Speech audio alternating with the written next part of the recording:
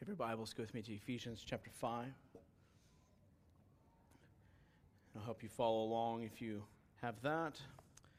As we're going to slowly work through a big chunk of chapter 5. Really verses 22 to the end of chapter 5, so it'll end about verse 33. My goal today, obviously, is to preach the Word, but beyond that is to walk us through, kind of in summary fashion, what we've talked about from 22 on, and kind of draw that all into some sort of conclusion for us. What is this pointing to? What does that have to do with the way we think about this passage and the way we think about marriage? So that's my goal. We're going to start with kind of a review time, if you will, and then kind of slowly start to draw some things to a conclusion. And hopefully in a couple hours from now, we'll end there. That was supposed to be a joke, if you were fun. So let's read Ephesians 5, verse 22. He says this, "Wives, submit to your own husbands as to the Lord. For the husband is the head of the wife, even as Christ is the head of the church, his body, and is himself its Savior. Now as the church submits to Christ, so also wives should submit in everything to their husbands." Let's pause here for just a few moments. The idea of submission is not, I just simply do what I'm told. It's not being a doormat. It's not many of the other misconceptions and wrong teachings we've heard about the idea of submission. But rather, as we talked about a number of weeks ago now, the idea of submission is this: that your calling, that your role is to arrange your life under, to actively seek to arrange your life under God's authoritative care, primarily through your husband as a wife. That looks different than just sitting around waiting and then being told what to do. Obviously, we rejected all of those misconceptions, at least publicly. See, submission is a gospel issue we talked about. How if you can submit to Christ, then you can submit to your husband. Understanding how the gospel works in marriage life. I don't have time to draw this out, but for now, that's what I'll say. Submission is largely this idea of seeking the will of the one in authority. We also talked about how submission is ultimately to the Lord, that a wife's submission is not ultimately to her husband, but unto the Lord. That what he says is the final say. That submission then to the husband is born out of a fear of Christ. Not a terrifying fear, but a respect and a reverence for Christ. It's out of that a wife submits to her husband. And finally, I want to bring back up the idea that we talked about called submissive resistance. What does it look like for a wife when she's being led in a way that is not faithful to the Scriptures? That her husband is leading them to do something that is sinful. How does she respond? What is she to do? The Bible says to submit to her husband. What is she to do? We kind of gave you this terminology. It's not found in the Scriptures, but I think it's represented in the Scriptures, much like the word Trinity is. This idea of submissive resistance. So I want to point out to you, ladies, that there's a way to or remind you rather, that there's a way to still be submissive and respectful to your husband and yet disagree and even not follow him into sin. That is righteous unto the Lord. That is good and needs to happen. And that's your submissive resistance. Notice I'm not saying rebellion. Because remember, this is ultimately to the Lord. So it's not rebellion. But there's a way that actually when you say to your husband, I will not follow you into this sin, that you're actually pointing him in your resistance to his own authority, Jesus Christ. I want to remind you, ladies, that when your husband is in sin, that if you support him and or follow him in it, that you are sinning as well. You don't get the pass of, well, I was just following my husband.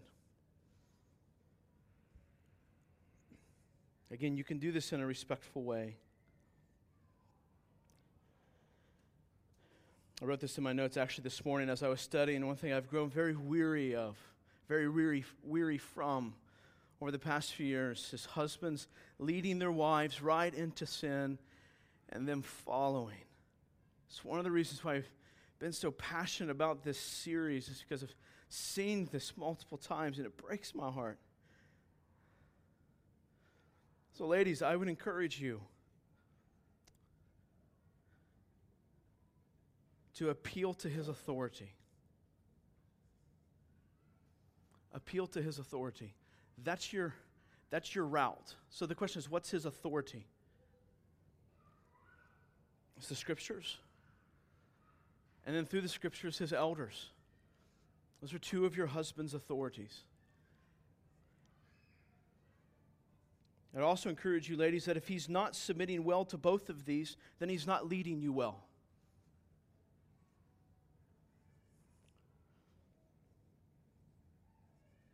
So I wanted to take the time before we move on to parenting and slaves and masters and what's it like in the workplace and then put it on the whole armor of God and we kind of leave behind this marriage thing. I want to lead you all to remember these things. Ladies, here's my encouragement with you is this: follow God's word at the end of the day. Like that's your responsibility first and foremost. Follow God's word in the fear of the Lord. That is your calling. That's where you can rest. Ephesians 5:25. Let's continue reading. He says this: husbands, love your wives as Christ loved the church and gave himself up for her. Men, this is a call to sacrificial love. That your leadership must look like, is required to look like sacrificial love. That your headship, that the very nature of your husbanding, right, is to sacrificially love your bride. You see, we lead, men, we lead most clearly, most effectively, most authoritatively, and most like Christ when we live most sacrificially. Husbands, sometimes this means even sacrificing yourself being liked in your family, and maybe even by others, by leading them to do something they don't want to do but is faithful to God.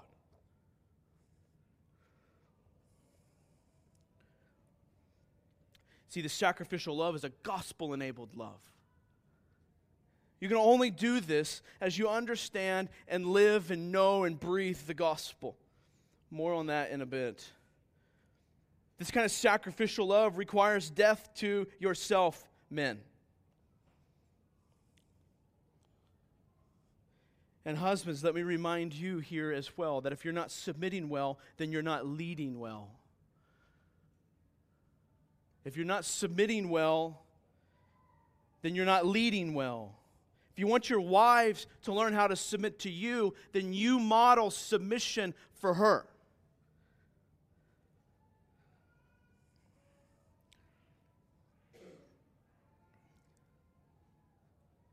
So sacrificial love. Let's continue. He says in verse 26, that he might sanctify her. So he gave himself up for her, that he might sanctify her, having cleansed her by the washing of water with the word, so that he might present the church to himself in splendor, without spot or wrinkle or any such thing, that she might be holy and without blemish. Husbands, your call is to not just love her with a sacrificial love, but with a sanctifying love. That you have in mind, in everything you say and do in your marriage, the goal of her treasuring Jesus Christ. Period. That's the goal. Her communion with God is what you are called to lead her toward. You're not called to lead her to look more like you want her to look. Unless the way you want her to look is her treasuring Jesus. Be careful, because a lot of times those things don't line up. A lot of times we just want her to look more like us. But there's this intentional, purposeful leading of our wives towards loving and treasuring Christ and submitting her life to Christ and to Christ's words in His Scriptures.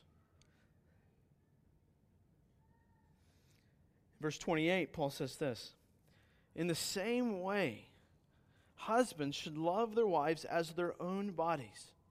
And he who loves his wife loves himself. For no one ever hated his own flesh, but nourishes and cherishes it, just as Christ does the church. Because, more on this in a bit, we are members of His body. Therefore, a man shall leave his father and his mother and hold fast to his wife, and the two shall become one flesh. You see, husbands, you should love her with a sacrificial love, a sanctifying love, and also a satisfying love. That you will be satisfied, husbands, as you care for your wife, because in the one flesh union that he talks about here and in Genesis, that you're indeed actually caring for a part of yourself. As Dr. Lloyd Jones said, it's not even helpful to think of the two as two. Certainly we're individuals before the Lord and have different needs and all those things, but the Bible tells us that God has united us as one flesh.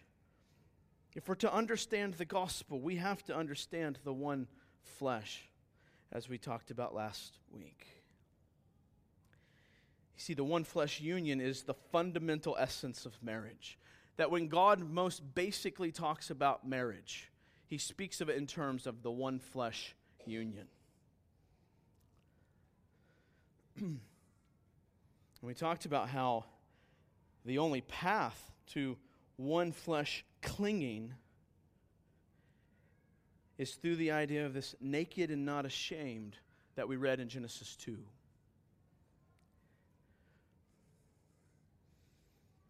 We saw how this one flesh and this satisfying love is very tied to the Garden of Eden, as we looked at last week. But this leads us to a question. Is our goal just to get back to the garden? So if we understand the garden, we understand what God's doing in Genesis 2, is our goal just to make sure that we're properly functioning in the roles that God has designed for us? Even as blissful and joyful and glorifying as that would be, is that the goal? That we would have that kind of marriage, that we would have that kind of husbanding, or that we would have that kind of wives? Is that the goal? That we just go back to looking like it did before the fall? Is that the purpose of all of this? I mean, that would be great, right? That it would just look that way? I mean, like that we would get back to that and we could enjoy the way God originally intended for it to look? Yeah, I mean, I think so. I'm not asking a trick question. I think that would be wonderful. Genesis 2, verse 23 through 25 says this, "Then the man said, 'This at last is bone of my bones and flesh of my flesh. She shall be called woman, because she was taken out of man. Therefore a man shall leave his father and his mother and hold fast to his wife. They shall become one flesh.'" Listen to this. "And the man and his wife were both naked and were not ashamed. They were one flesh without any hindrance."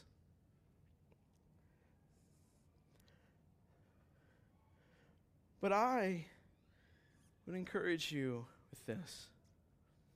That's not the goal. That's not the goal.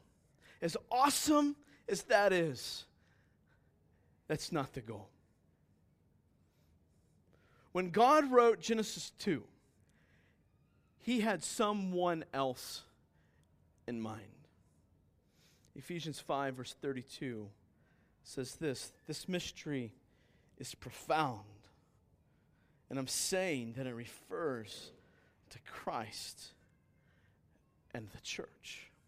This one flesh union, this uniting of people in Genesis 2 refers to Christ and the church. He says the mystery is profound. So what is the mystery? The mystery refers to the relationship between Christ and the church.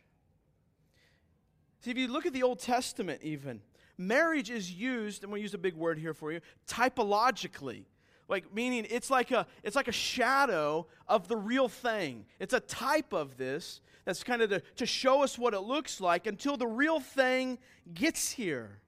So marriage in the Old Testament is used very often when talking about Yahweh and His people, the Israelites.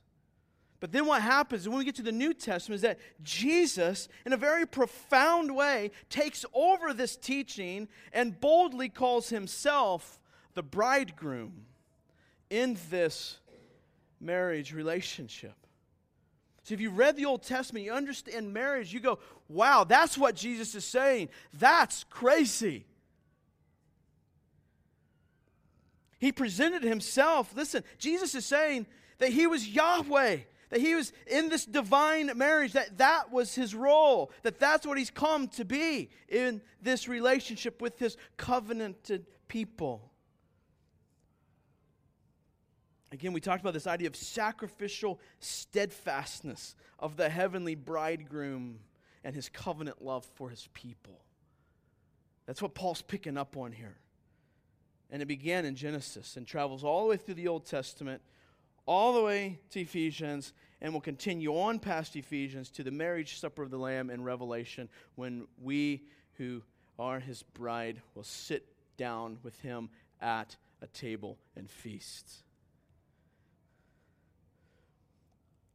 Now, Paul's teaching here is not just a New Testament thing, it's grounded in the Old Testament. And the church's marriage to Christ is represented, if you will, back in Adam and Eve. You see, Genesis 2 was always about Jesus and His bride. It was always more than just about Adam and Eve. God has always been pointing us to His Son, Jesus.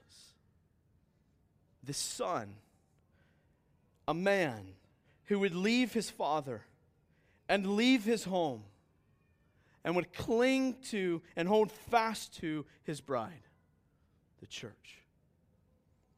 You see, the purpose of marriage is this, is to be a parable of the beautiful union of Christ and the church. That is our call. That is the purpose of marriage. That is why God instituted marriage, is for us to be a parable of the beautiful union of Christ and the church. Philippians 2, let's flesh this out. 2:6-8 says this, speaking of Jesus, who though He was in the form of God, did not count equality with God a thing to be grasped, but emptied Himself by taking the form of a servant, being born in the likeness of men, and being found in human form, he humbled himself by becoming obedient to the point of death, even death on a cross. A passage definitely worthy of at least 15 sermons. We will just briefly address it here. So Jesus is with his Father for all of eternity past, enjoying the wonderful communion of the Trinity. The comfort of his home, the safety of his home. And as we looked at earlier in Ephesians, the Father, having chosen those who would make up his bride in eternity past, now commissions his Son to go get his bride. Jesus leaves home. But you see, his bride is dead in sin. Ephesians 2 tells us that they're actually enemies of God. That the ones to whom God has chosen, that Jesus is going to go to cling to, are actually enemies of God. But Jesus leaves his Father and carries out this beautiful and incredible plan of redemption, whereby he readies his bride. He washes her with his word and his blood. He gives her his very own righteousness.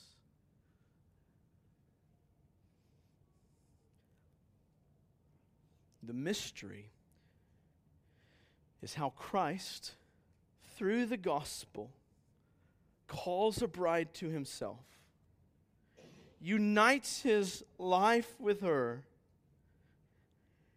and then how Christian marriage is to illustrate that sacred act. You see, if we get the purpose of marriage wrong, then everything we do and why we do it will be wrong.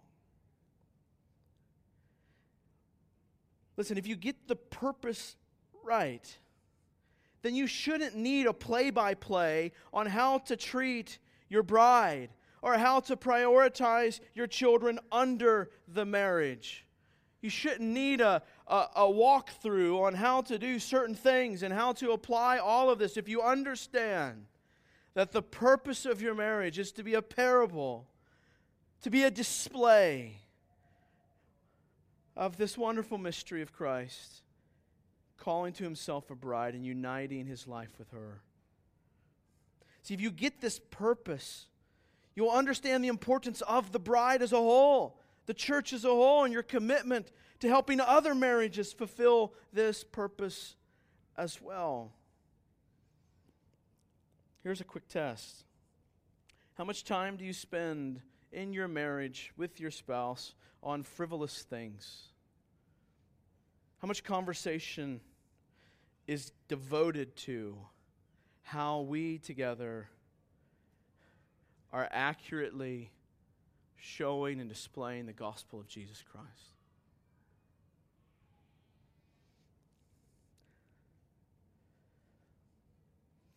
You see, husbands, the love you have for your bride is meant to be a parable of Christ's love for the church. Your actual love for her is meant to be a parable of Christ's love for the church. And hear me, men, this isn't just going to happen because you asked Jesus to come into your heart some 10, 20, 30, 40 years ago. It doesn't just happen naturally. The gospel, the word of God, has to come to bear on your life. In 5 verse 33, he says this, "However, let each one of you love his wife as himself." Paul is repeating. He's kind of hearkening back to what he's already said and in a kind of a reminding way.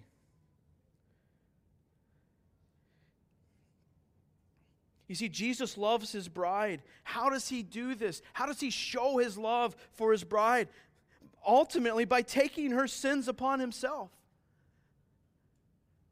By saying, I will pay the price for you. I will sacrifice my life for you. You see, He lays down His life for all those who give up trying to pay for their own sin and instead trust in Him. You see, Jesus deals with Jesus deals with His bride's sin, not with justice, but with grace. Jesus took the justice. She received the grace. How does Jesus love His bride? He loves her in spite of her sin. But He doesn't just ignore her sin. He deals with it. So husbands, right? In reality, you have no ability to deal with the sin of your wife no more than you can deal with your own sin. So what's this mean for you? You must trust in the work of Jesus when it comes to her sin and her following. This means that you get to take part in His work. The work of her sanctification, her growing to treasure Jesus Christ. It means as a believing husband with a believing spouse that you should view her as the cherished possession of Jesus Christ that she is.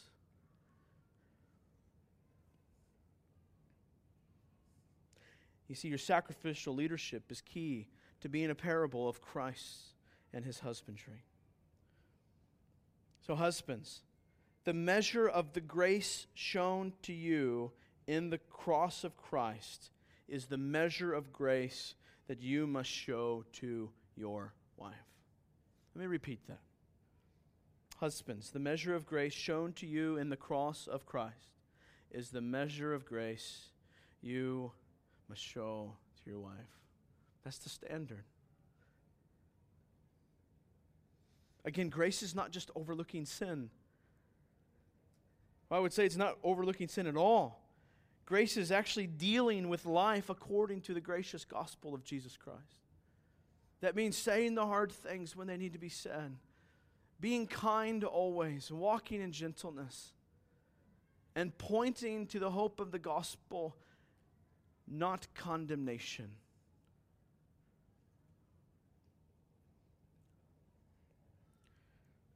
As you love your bride, husbands, with this covenant-keeping grace, you're showing the world the truth of Jesus and His bride. And when you're not, you are telling the world and showing the world a lie. That's what's at stake. There's more at stake than just one healthy marriage. What's at stake is the gospel of Jesus Christ on display for the world. For you unmarried men, let me encourage you for just a moment. Two things. One is this: be encouraged as you look at husbands trying to model Christ's love for their bride. Look for it. Encourage it. Be thankful for it. Why? Because they're showing you a picture of Jesus Christ. It's meant to be a grace to you. It's meant to be kindness to you. But second, this, I would say, understand that this earthly husbandry is not the final goal. Instead, the eternal husbandry of Christ is the final goal. So rest in the real thing. Don't idolize the shadow, but let the shadow encourage you. So husbands, your love for your bride is meant to be a parable of Christ. Now wives, the respect you have for your husband is meant to be a parable of the church's respect for Christ. Again, just as I said to the husbands, this isn't going to just happen. Ephesians 5:33, Paul's not pulling this out of nowhere. He's been building to this point. However, let each one of you love his wife as himself, and let the wife see that she respects her husband. So the church respects Christ. How? How are they called to do this? By trusting Him and following Him, by arranging her life under His authority. The church, clearly, as we know, does this by seeking the Scriptures, does this by arranging her own life under the appropriate authorities in this life that God has ordained. So wives, in reality, I know I maybe don't need to tell you all this, but just in case you were wondering, your husband is not Jesus, nor will he ever be close to being like Jesus. However, it is Jesus who placed him as your husband.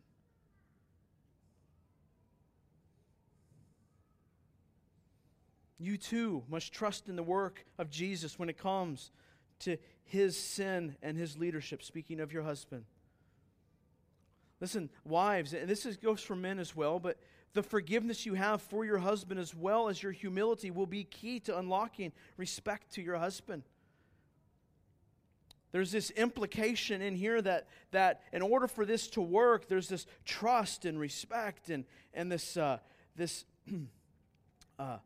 placing yourself under that is to take place.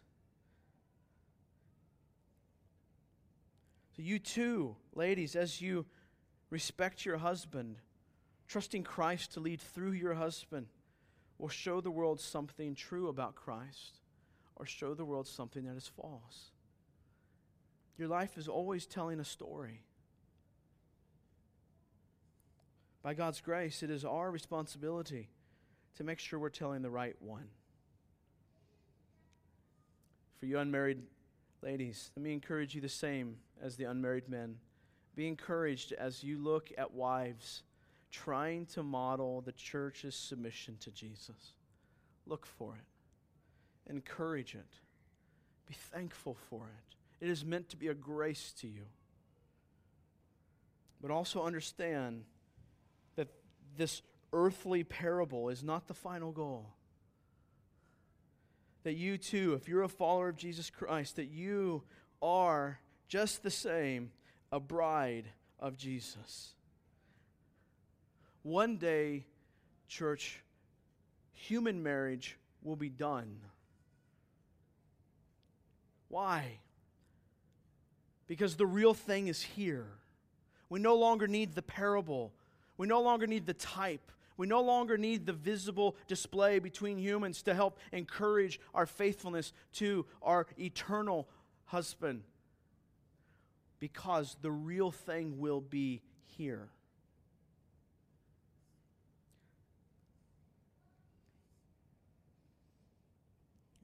Whether you're married or not, you get to be a part of this reality now through the blood of Jesus.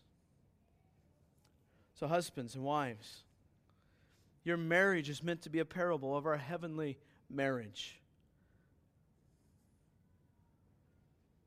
That's sort of like the climax, because in doing so, we're taking a grand part in this showing the world the marvelous work of the gospel. Right? We get to be a part of this beautiful painting where the chief artist is making the appropriate strokes. But we have to ask this question. How? How does this take place? I mean, this is marvelous. And I know there's different steps to get here and talk about what does submission look like and what does leadership look like. But the path is so long. Maybe we've been heading down the wrong path for so long. How does this look to slowly turn the Titanic? What does this look like? Man, we have our whole marriage ahead of us, and we've just had a couple years together. What does this look like? We don't want to end up on the wrong road. So how? You see, Christ's covenant-keeping grace is both the vehicle and the fuel for Christ exalting marriage. Christ's covenant-keeping grace is the vehicle and the fuel for Christ exalting marriage. Listen, you can read all of the marriage help books you want to. You can claim all the life experience you want to. But the only way to have the kind of marriage that is a parable of the gospel of Jesus Christ is by His covenant-keeping grace. You see, the ultimate resource for Christian husbanding is not simply self-sacrifice. It's Christ's sacrifice. That's the only resource. The ultimate resource. Listen, the ultimate resource for a Christian wife is not simply self-sacrifice, but again, Christ's sacrifice. In verse 29 and 30 of chapter 5, he says, "For no one ever hated his own flesh, but nourishes and cherishes it, just as Christ does the church." Because why? Because we are members of His body. Like Paul's cluing us in here to something very profound. But he says, as Christ does the church. Because by grace, we are what? We are members of His body. What does that sound like? What does that sound like? We've just been talking about this union of these people. You see, for the husband, it means that a husband's love for his wife is intimately and ultimately tied to his knowledge of Christ's love for him. And that for the wife, it means that your submission and your respect is intimately tied to your knowledge of Christ's love for her. Let me put that in simpler terms. You will only love your wife to the extent to which you understand Christ's love for you. And vice versa for the wives. You see, Christ's great love is shown in His covenant-keeping grace. You see, we know that close, vulnerable union, as we talked about last week, with another person requires what? That naked and not ashamed. It requires the removal of sin and shame. The same is true in our union with Jesus. In order for us to be united with Jesus, it required what? The removal of sin and shame. And we know that the only way to be naked and not ashamed is to be clothed in the blood of Jesus Christ and have all your shame wiped away. It is only in that faith living that you will grasp the love of Christ and so love your spouse and respect your spouse with the same. You see, Christ first loved us. A husband secure in Christ's love will love as Christ requires.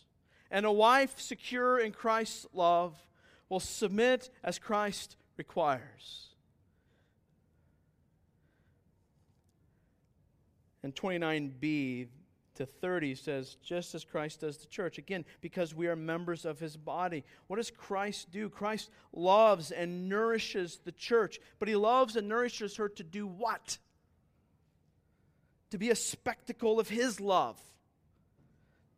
That we might treasure Jesus so much, men, that we would lead our wives to treasure Jesus in the process.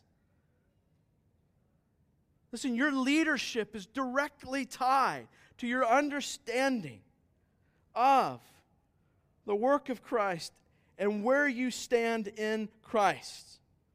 Your leadership rises and falls on this very realization and truth and faith living. You will only, I'm getting ahead of myself. 1 John 4:19 says this, we love because He first loved us. Wives, husbands, both, listen to me. We will have no resources to serve another if we are not sure of our standing in Him. That's why Paul is pointing here to this. You're members of His body.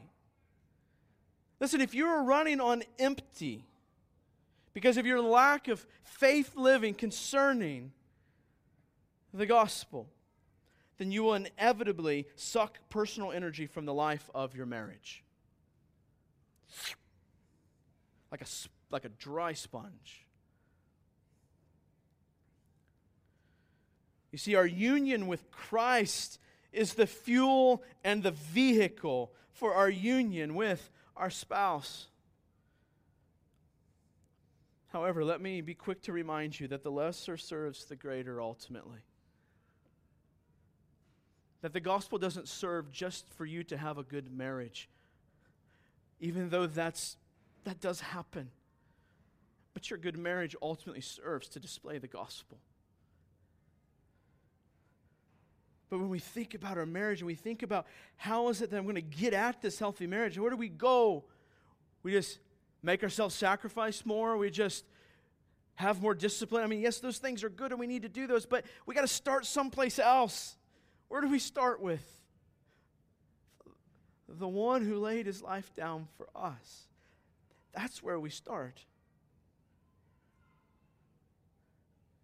You see, only when our hearts are bursting with the knowledge and experience of His grace do we have the resources we need to work hard toward a Christian marriage. Only when. Husbands and wives, without a sure relationship with Christ, we simply do not have the security or strength necessary to sacrifice for the good of another. You don't have it. You don't have it. Listen to me here. If your marriage has been rocky, this is where you start. You don't start at better communication. You don't start at reading the next greatest help book for marriage. You start here. If your marriage stinks, it's probably because your and or your husband's walk with Jesus stinks. We start here. Without a sure relationship with Christ, we will not have the security or strength necessary to do what's necessary in our marriage. Ultimately, the only resource we have that enables us to love as Christ requires is Jesus' love for us Himself. This is why Paul, go back and read and reread and reread and reread until he gives you faith to believe. But this is why Paul is so careful to spell out the assurance we have of God's love for us through the sacrifice of His Son. That's why he says, because we are members of His body. This is why. This is how. Only when we rest in His love can we reflect His love.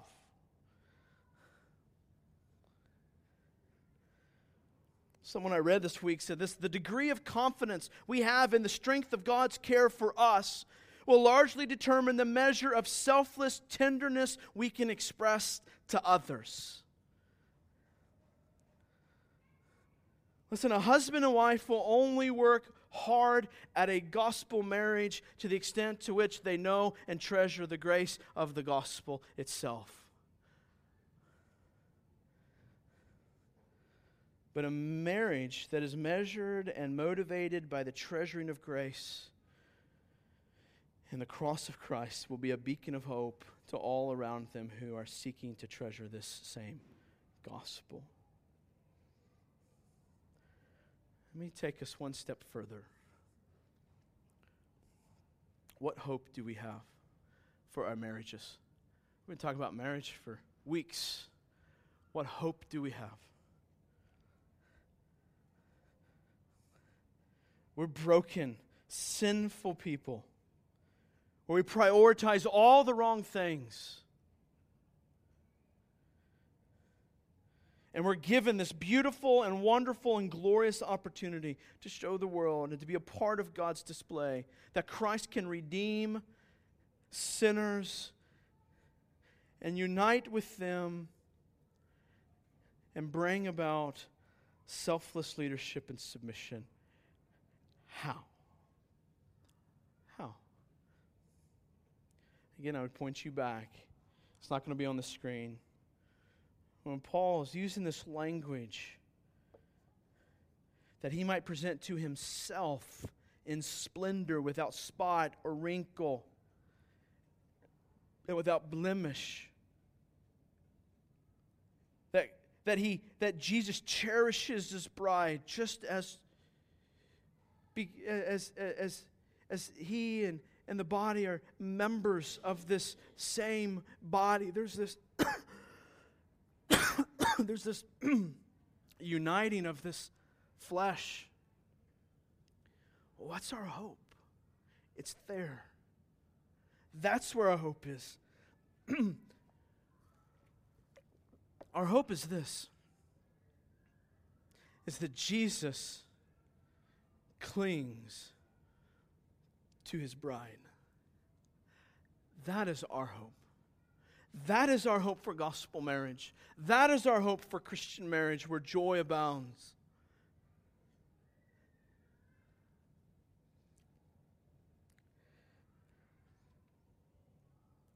Jesus clinging to his bride is our only hope.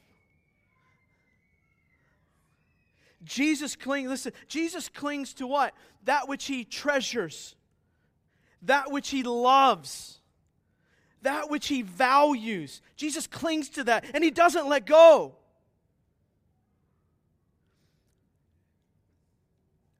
The speaker and counselor Aaron Cerrone said this: he is the one who says, I know the deepest sins, your deepest failures. I know the deepest part of your heart. I know you at your most vulnerable state, and I love you, and I will never forsake you. I will hold you fast, and I will never let you go.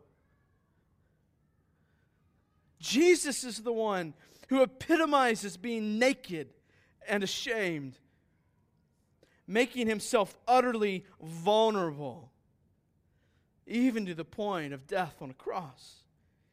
He's the one who holds us fast. He is the one that became one flesh with his bride. You see, as we grow to cling to one another in a Christ-reflecting way, the one flesh union we have deepens and grows stronger. And it points us and others and gives us and others a compelling glimpse of another union.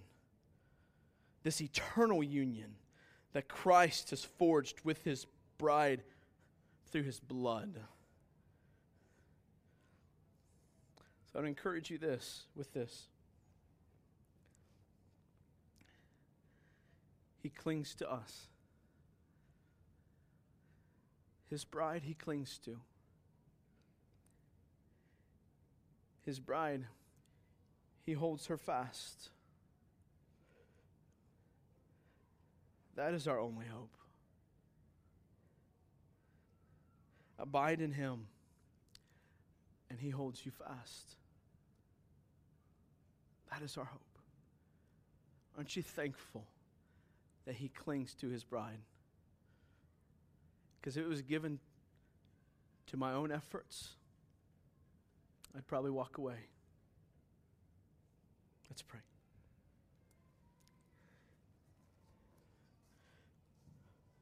Father, we don't have the grip that you have, that your Son has. We don't have the tenacity that he has. We don't have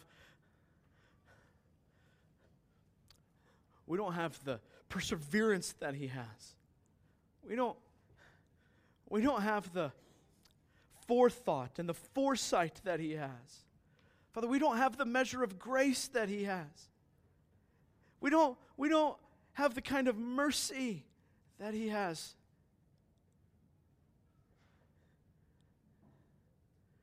But thank God you have. Your Son and your Spirit have.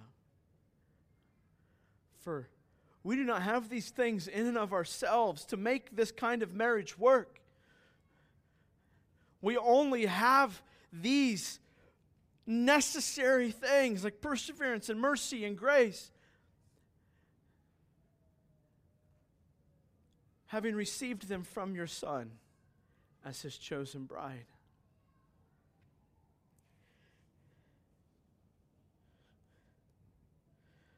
Father, if there's anyone here that I don't know if I'm his bride, I don't feel that way, I don't know that, and Father, that you would give their heart unrest until they figure that out.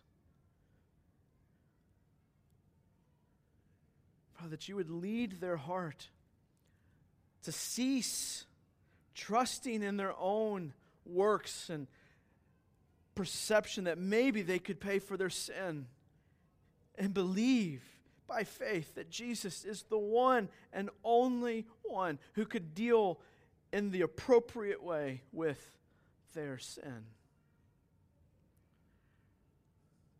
And Father, as we think about marriage,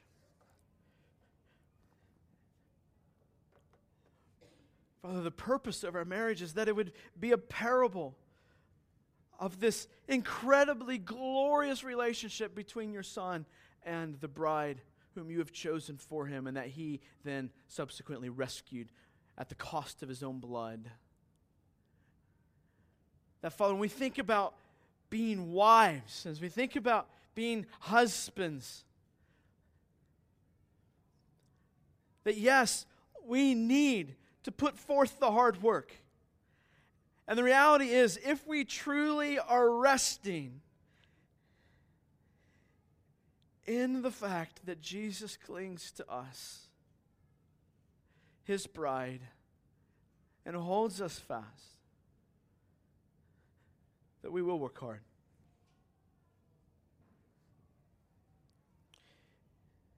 So, Father, please give us a new and fresh affirmation of the love your Son has for his bride. Father, help our weak faith.